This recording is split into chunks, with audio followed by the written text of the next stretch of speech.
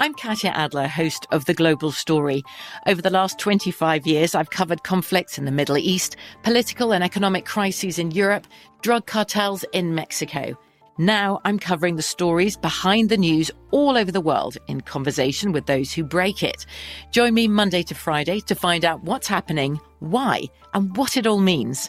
Follow The Global Story from the BBC wherever you listen to podcasts.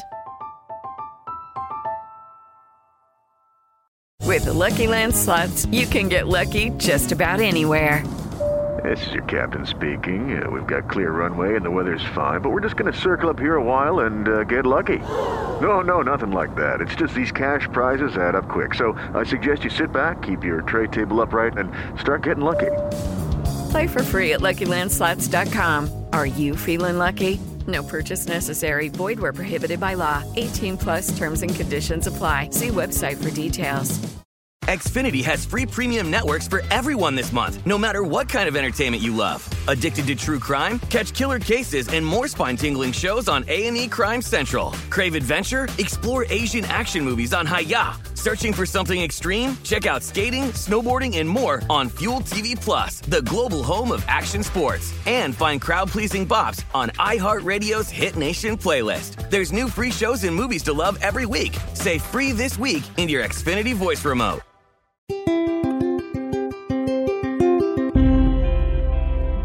On this episode of Newt's World, I wanted to share with you one of the most important documents in the history of the United States because it sets the stage for our democracy to continue. It was written by President George Washington as his farewell address in 1796. He never actually gave it as a public speech, but it was published in Philadelphia's American Daily Advertiser on September 19th, 1796. Back then, Philadelphia was the interim capital as we moved ultimately towards Washington, D.C. Washington had decided not to seek re-election. He'd been elected twice. He frankly was tired, but he also knew that it was very important to establish a limitation on power.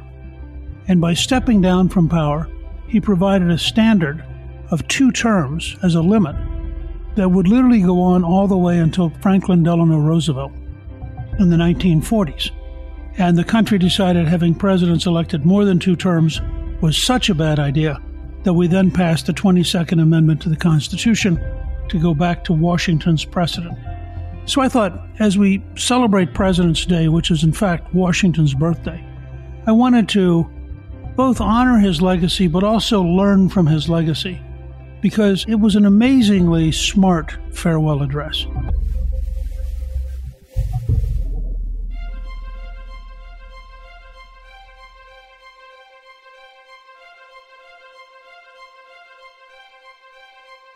He'd first started working on it late in his first term when he thought he would not run for re-election, and James Madison helped him with an early draft.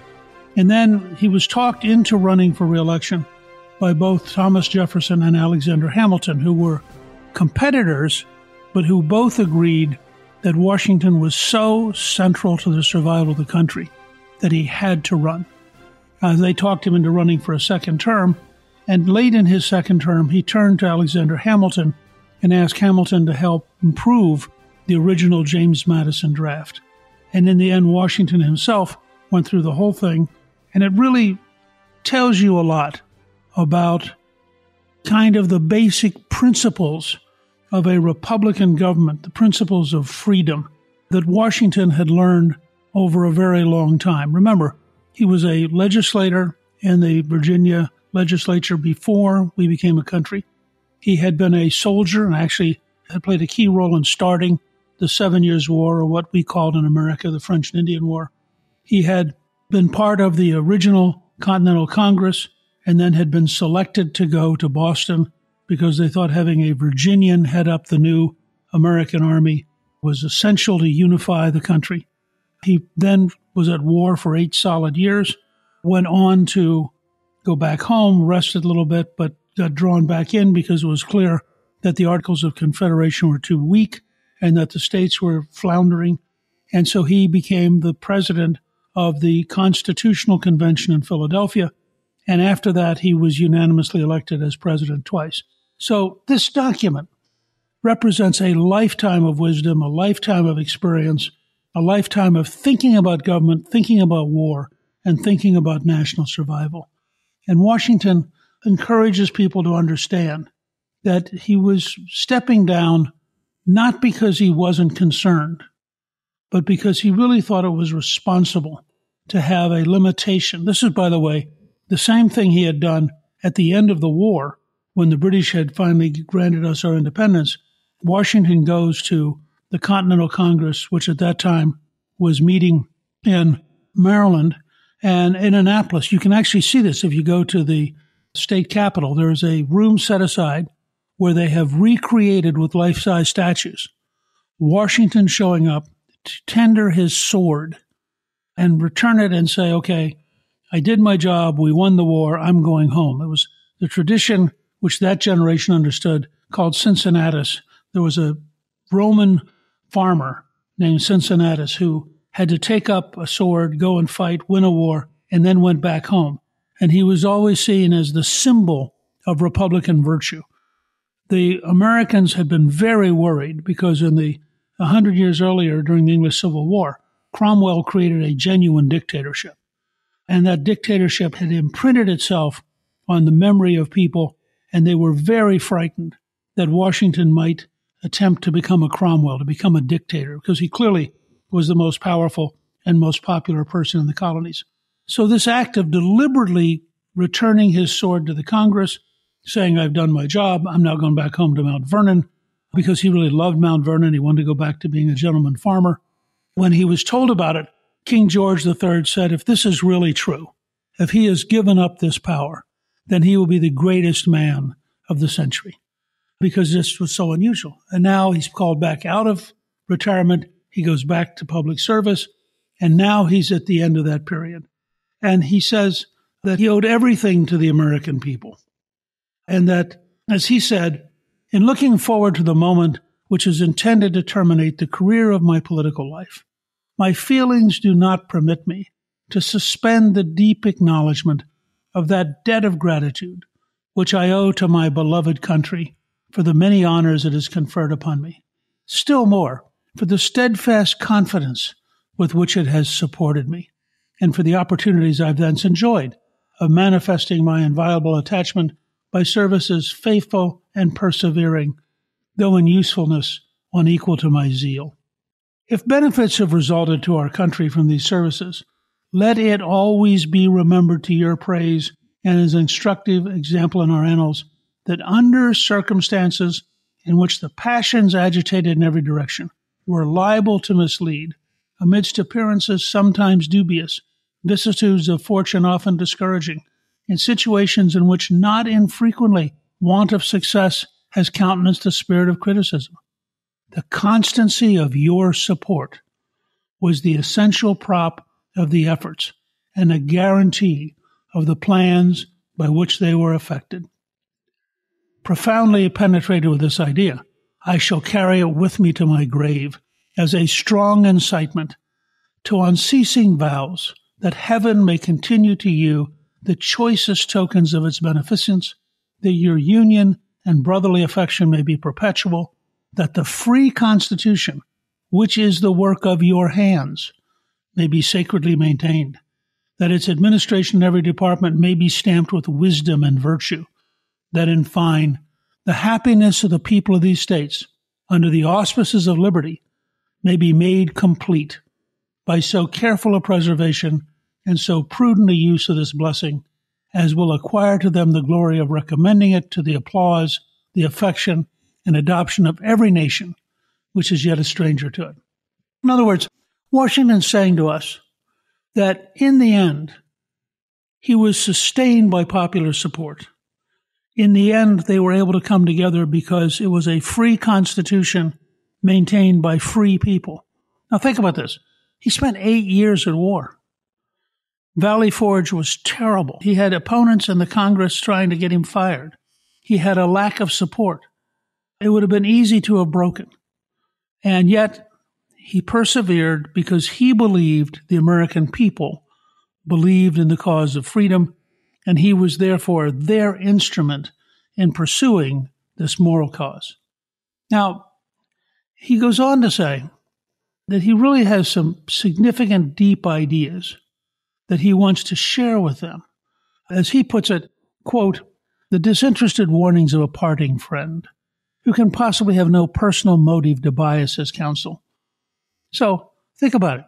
Here he is at the end of his long career saying, look, I want to share with you what I really believe because as my final contribution to the country, that I really want you to understand what has made America unique and what we have to do to continue America. He goes on to say, quote, interwoven as is the love of liberty with every ligament of your hearts, no recommendation of mine is necessary to fortify or confirm the attachment, close quote.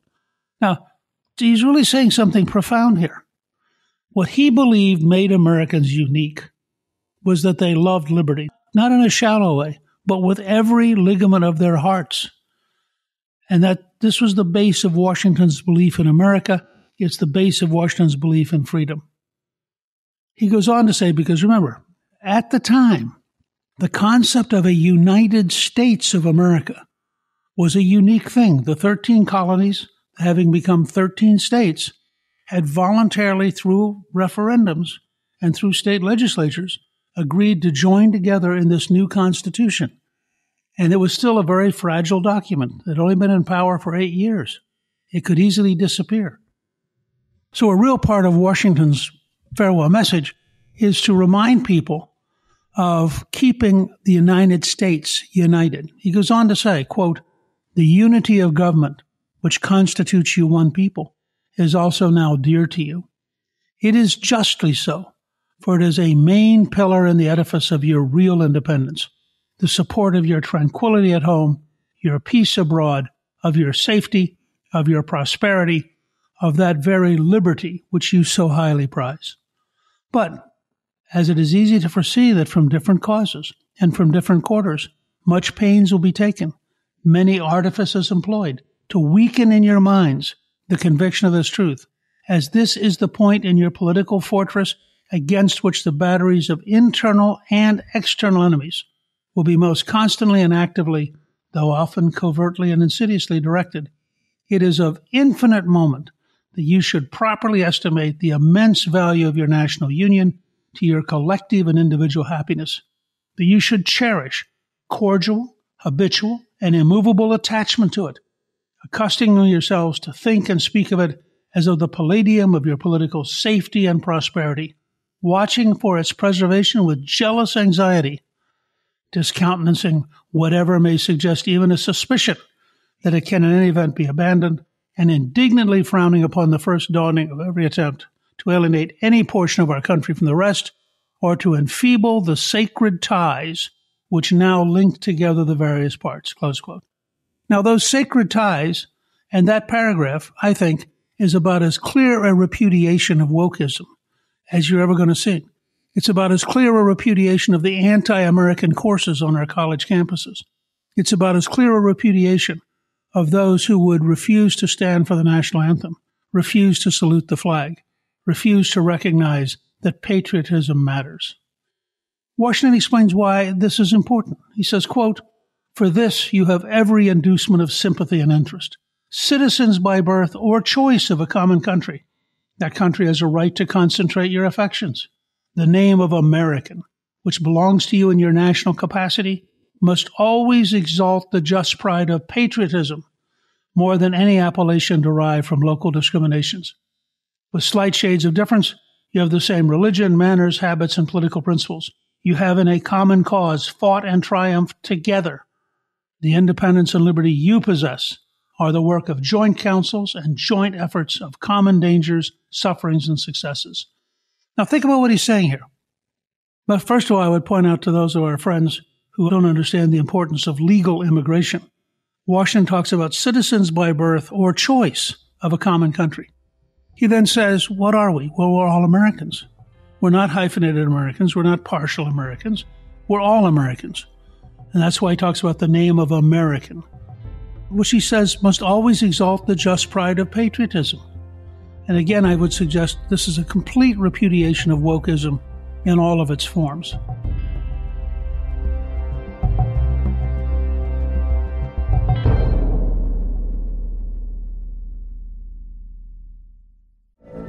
From BBC Radio 4, Britain's biggest paranormal podcast is going on a road trip.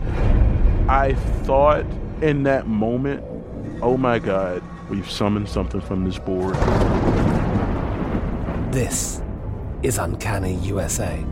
He says, somebody's in the house, and I screamed. Listen to Uncanny USA wherever you get your BBC podcasts, if you dare.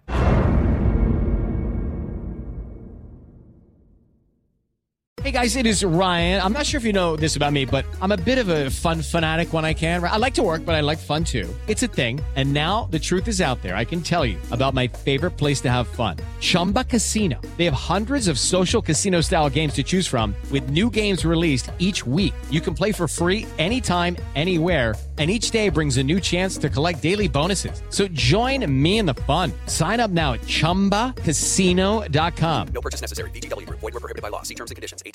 Xfinity has free premium networks for everyone this month, no matter what kind of entertainment you love. Addicted to true crime? Catch killer cases and more spine-tingling shows on A&E Crime Central. Crave adventure? Explore Asian action movies on Hi-YAH. Searching for something extreme? Check out skating, snowboarding, and more on Fuel TV Plus, the global home of action sports. And find crowd-pleasing bops on iHeartRadio's Hit Nation playlist. There's new free shows and movies to love every week. Say free this week in your Xfinity voice remote.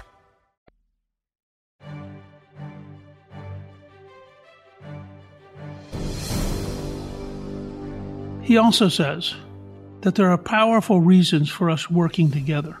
And he goes through a section talking about how the North relates to the South relates to the North, the East relates to the West. And it's easy for us to forget, but in his generation, he is communicating something really central to the future of America, and that is that we are all bound together, we are all stronger together, and that we have every interest in being able to maintain the country as a country. So I think that it's very important to recognize that Washington is, in the best sense of the word, a nationalist, that he believes that it's very important for us to bring ourselves together to see each other as fellow Americans. And he also argues that we have to be careful because otherwise we're going to have foreign countries try to manipulate us, to exploit us, maybe even to attack us. And I think his point is that the Union of the United States is a strength against foreign involvement, and it's a strength against those who would come and take us over. Now, he talks about this being, quote, a persuasive language to every reflecting and virtuous mind, to exhibit the continuance of the Union as a primary object of patriotic desire. Now, think about this, and consider all of the various current anti-American sniping and the cynicism and the efforts to destroy statues, to refuse to teach history. He's saying clearly, what you have to have is a persuasive language that exhibits the continuance of the Union as a primary object of patriotic desire. And in that context, he says, quote, is there a doubt whether a common government can embrace so large a sphere? Let experience solve it. To listen to mere speculation in such a case were criminal. I think that's how he would regard, by the way, most of wokeism, that it is in effect criminal, not in the legalistic sense, but in the sense that it is a fundamental assault on the very patriotism which binds us together. He goes on to say, quote, we're authorized to hope that a proper organization of the whole, with the auxiliary agency of governments for the respective subdivisions, will afford a happy issue to the experiment, close quote. Remember, this really was an experiment. Washington goes on to call it, quote, it is well worth a fair and full experiment. And what is he saying? Never has there been an effort to have a continent-wide free country. The occasional examples of some limited level of freedom, Iceland, which had a self-governing model, Venice, which had a self-governing model, although it was an oligarchy, not a pure democracy, Athens, you'd have to go all the way back to Rome to see any effort to create a republic on a scale. And what he is suggesting is that this is our moment, that this is truly an experiment, and it is up to us who are prepared to deal with that. In fact, he's very strong about people who undermine it. He says, quote, "There will always be reason to distrust the patriotism of those who in any quarter may endeavor to weaken its bands." Now, can you imagine if we quoted Washington to people who are woke? Now, he's very concerned about breaking into the kind of factions that will simply be hostile and that will simply decide that they would rather devour each other than find a way to solve the country. He says, quote, "To the efficacy and permanency of your union, a government for the whole is indispensable. No alliances, however strict between the parts, can be an adequate substitute. They must inevitably experience the infractions and interruptions which all alliances in all times have experienced. Sensible of this momentous of truth, you have improved upon your first essay by the adoption of a constitution of government better calculated than your former for an intimate union and for the efficacious management of your common concerns." Now, what is he saying? Remember, when he says the first essay, he's really talking about the Articles of Confederation, which were the articles adopted by the colonies in their rebellion against Great Britain. And they had turned out to be too weak, to lack authority, and to be unable to solve problems. And so the Constitution is actually the second great experiment. The first one, literally in Washington's lifetime, had failed. And so he realized that the Constitution could fail also. In many ways, his farewell address in part is designed to prop up, reinforce, and strengthen the Constitution and get people to understand how important it is. He goes on to say, quote, "This government, the offspring of our own choice, uninfluenced and unawed, adopted upon full investigation and mature deliberation, completely free in its principles, in the distribution of its powers, uniting security with energy, and containing within itself a provision for its own amendment, has a just claim to your confidence and your support. Respect for its authority, compliance with its laws, acquiescence in its measures, are duties enjoined by the fundamental maxims of true liberty."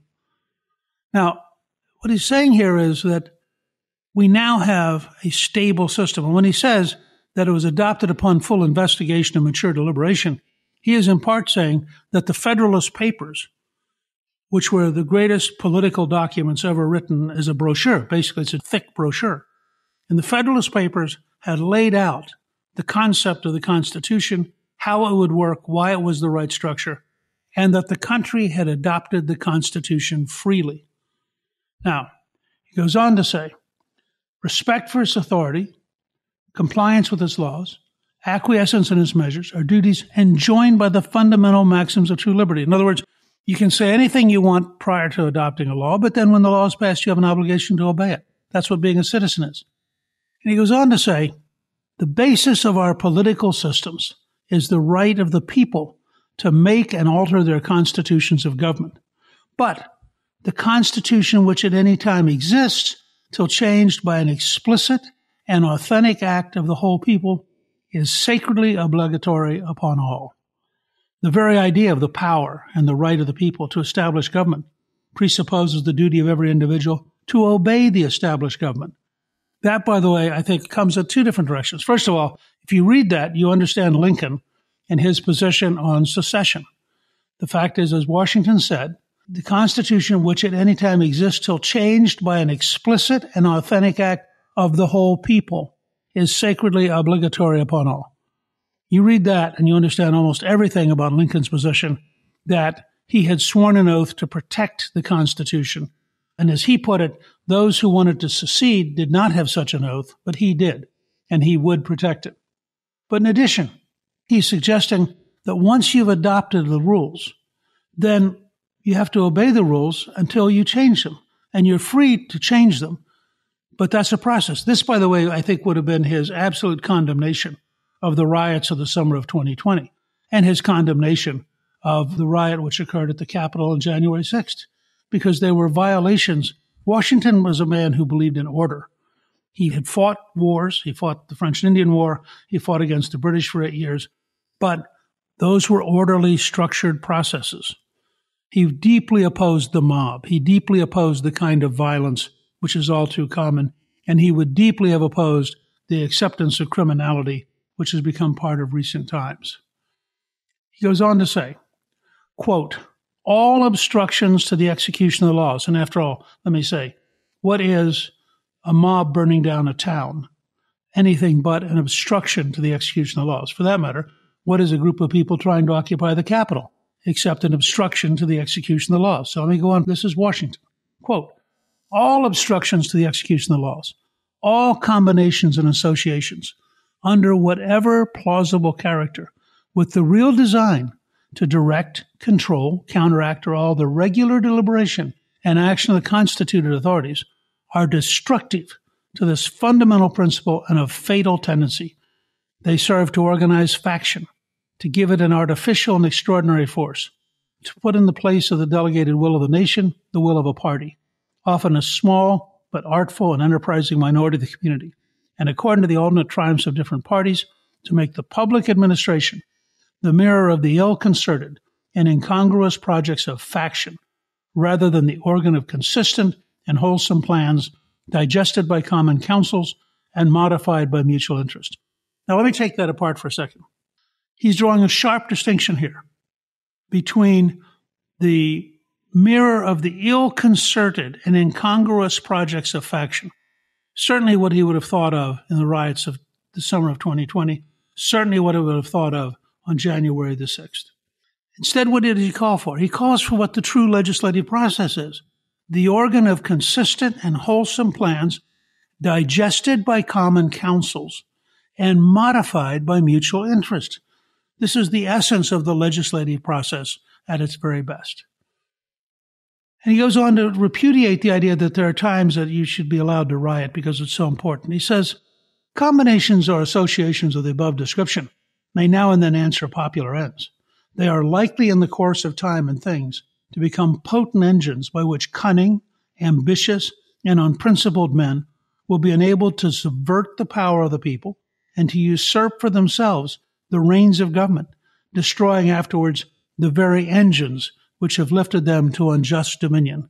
Now, that is as good a paragraph describing what happened in Russia with Lenin, describing what happened in China with Mao Zedong, describing what happened in Germany with Hitler, in Italy with Mussolini.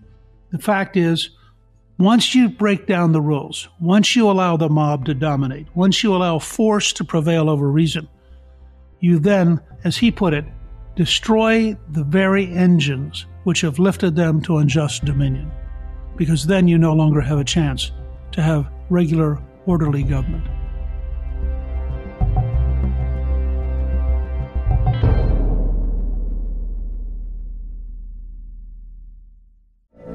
From BBC Radio 4, Britain's biggest paranormal podcast is going on a road trip. I thought in that moment, oh my God, we've summoned something from this board. This is Uncanny USA. He says, somebody's in the house, and I screamed. Listen to Uncanny USA wherever you get your BBC podcasts, if you dare.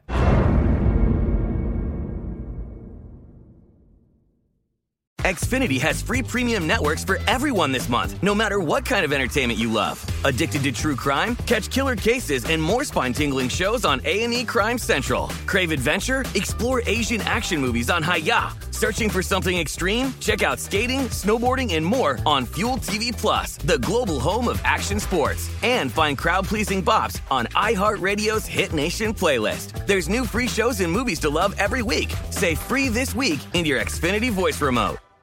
We are the voice of NASCAR. The green flag is in the air, and we are underway. The Great American Race. The Motor Racing Network. NASCAR Cup, Xfinity, and Craftsman Truck Series Racing live on your hometown radio station and MRN or NASCAR.com. Martinsville, Talladega, the Chicago Street Course. We have the side-by-side action and last lap passes for the win. Photo finishes. Ryan Blaney will win. The voice of NASCAR, the Motor Racing Network.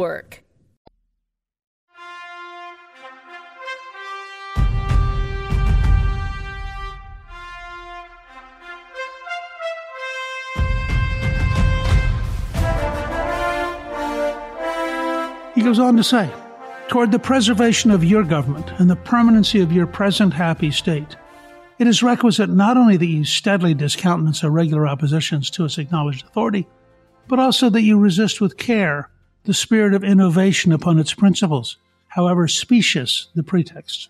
Now, what he's saying here is that the system was founded by being carefully thought through.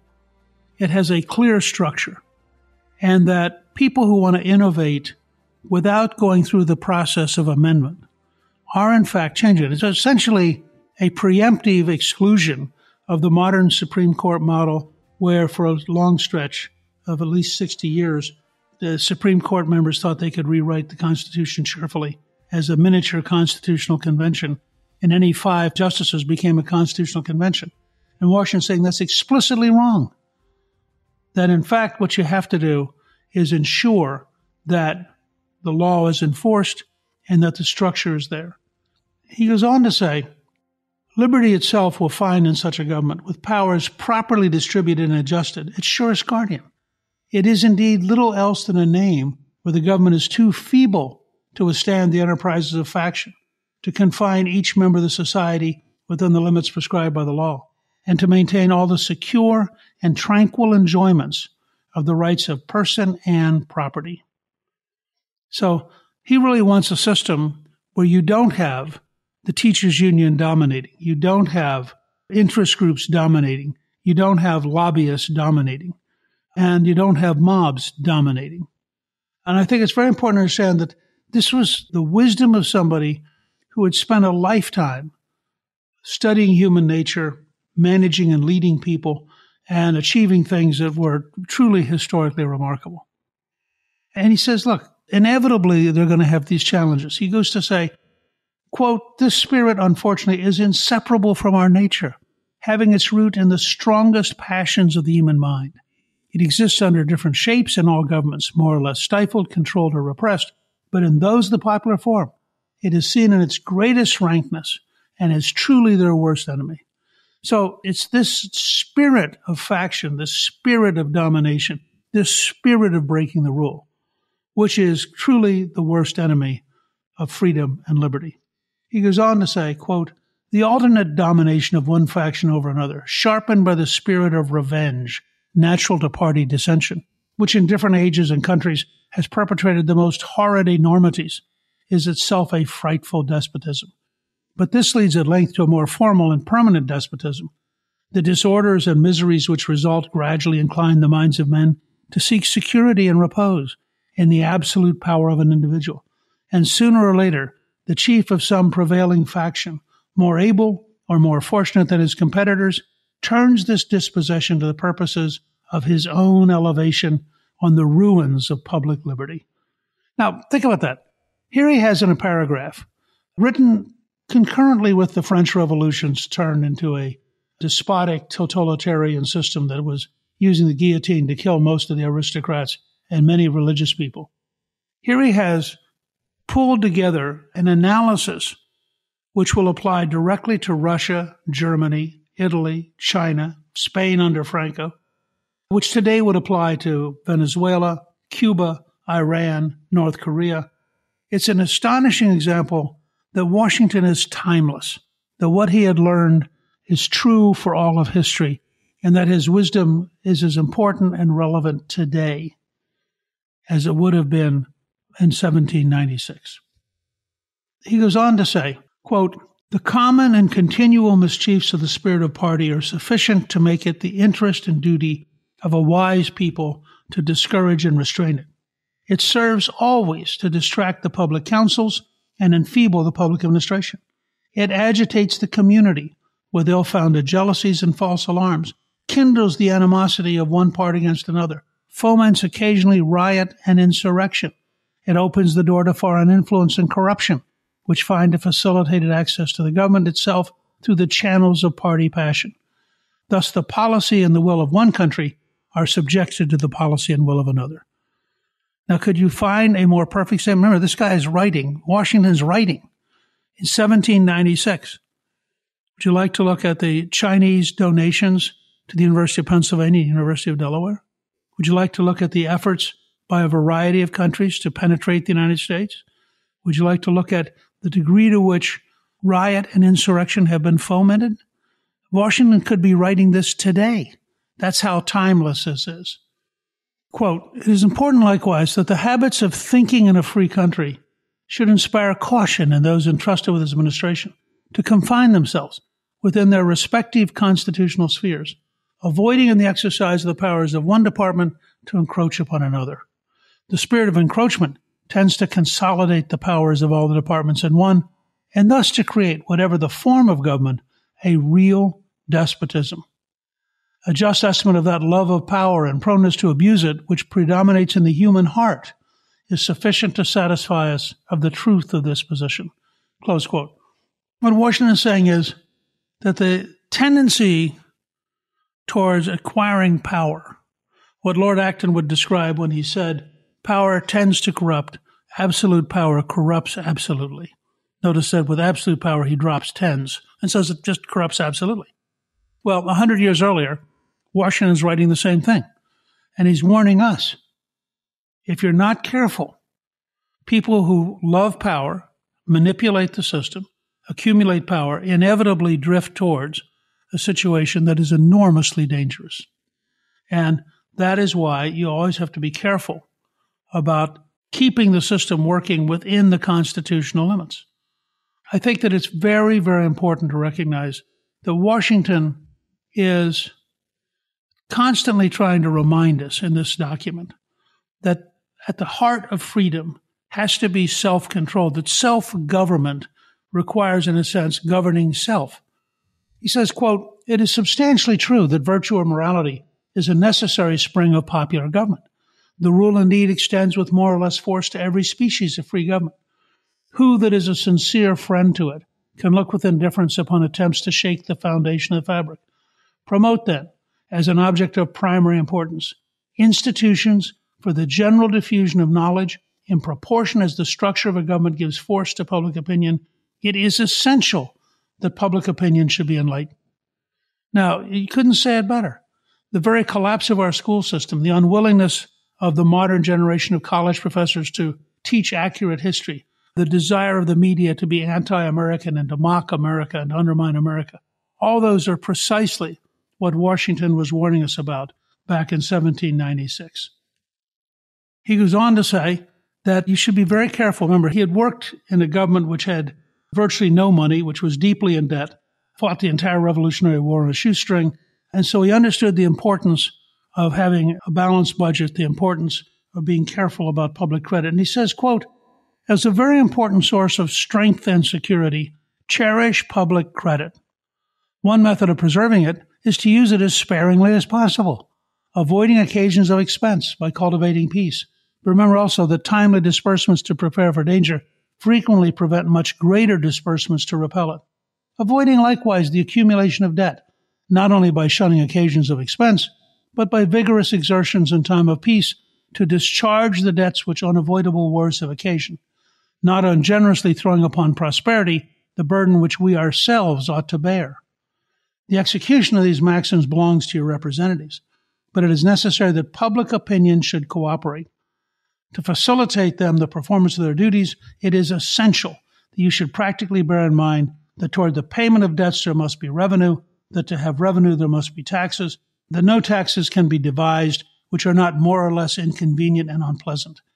The three intrinsic embarrassment inseparable from the selection of the proper objects, which is always a choice of difficulties, ought to be a decisive motive for a candid construction of the conduct of the government in making it, and for a spirit of acquiescence in the measures for obtaining revenue which the public exigencies may at any time dictate. Now, what's he saying? He's saying, first of all, if you're going to run up spending, you're going to have to pay for it. The way you pay for it is called taxes. Taxes are really unpleasant. On the other hand, what you don't want to do is run up huge amounts of debt. And Washington's very clear about this. He really believes in getting to a balanced budget in part because he has seen what happened in the United States. He has seen how close we came to bankruptcy. He has seen what the absence of money meant. And therefore, he believes that a country which has got a balanced budget, has paid down its debt, has the capacity to do far greater things, to be safer and freer than it would otherwise be. So I think that it's actually worth your reading the entire document. I've only given you key segments of it. He is a remarkable person who had lived a remarkable life and who literally is the father of our country. He is the person upon whom all the rest of America stands. And he is the person that I think we have to look to personify the spirit of a republic, to personify the spirit of a self-governing system. He is truly, I think, somebody worthy of study. And frankly, if our schools taught more about Washington and less about junk, we would be a lot healthier country, and we would be, in fact, dramatically better off, I think. So I hope you will take some encouragement from the wisdom of George Washington, the recognition of how timeless his ideas were, and the possibility that we as a country can, in fact, be worthy of his legacy. And I want to encourage you, if you're planning a visit to the Washington, D.C. area, do plan a visit to Mount Vernon, George Washington's home. It's a wonderful place. You'll get a real sense of what Washington was like as a man, a leader, and a president. You can find out more about Mount Vernon at mountvernon.org. Thank you for listening. You can view Washington's farewell address on our show page at newtsworld.com. Newt's World is produced by Gingrich 360 and iHeartMedia. Our executive producer is Garnsey Sloan. Our producer is Rebecca Howell, and our researcher is Rachel Peterson. The artwork for the show was created by Steve Penley. Special thanks to the team at Gingrich 360. If you've been enjoying Newt's World, I hope you'll go to Apple Podcast and both rate us with 5 stars and give us a review so others can learn what it's all about. Right now, listeners of Newt's World can sign up for my 3 free weekly columns at gingrich360.com/newsletter. I'm Newt Gingrich. This is Newt's World.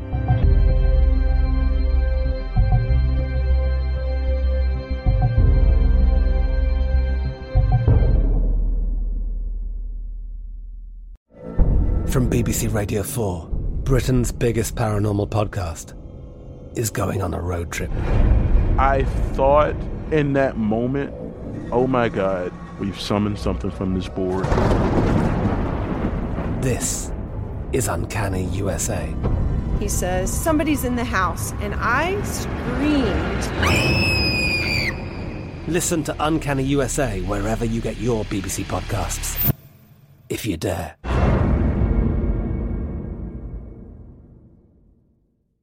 Xfinity has free premium networks for everyone this month, no matter what kind of entertainment you love. Addicted to true crime? Catch killer cases and more spine-tingling shows on A&E Crime Central. Crave adventure? Explore Asian action movies on Hi-YAH. Searching for something extreme? Check out skating, snowboarding, and more on Fuel TV Plus, the global home of action sports. And find crowd-pleasing bops on iHeartRadio's Hit Nation playlist. There's new free shows and movies to love every week. Say free this week in your Xfinity voice remote. We are the voice of NASCAR. The green flag is in the air, and we are underway. The great American race. The Motor Racing Network. NASCAR Cup, Xfinity, and Craftsman Truck Series Racing live on your hometown radio station and MRN or NASCAR.com. Martinsville, Talladega, the Chicago Street Course. We have the side-by-side action and last lap passes for the win. Photo finishes. Ryan Blaney will win. The voice of NASCAR, the Motor Racing Network.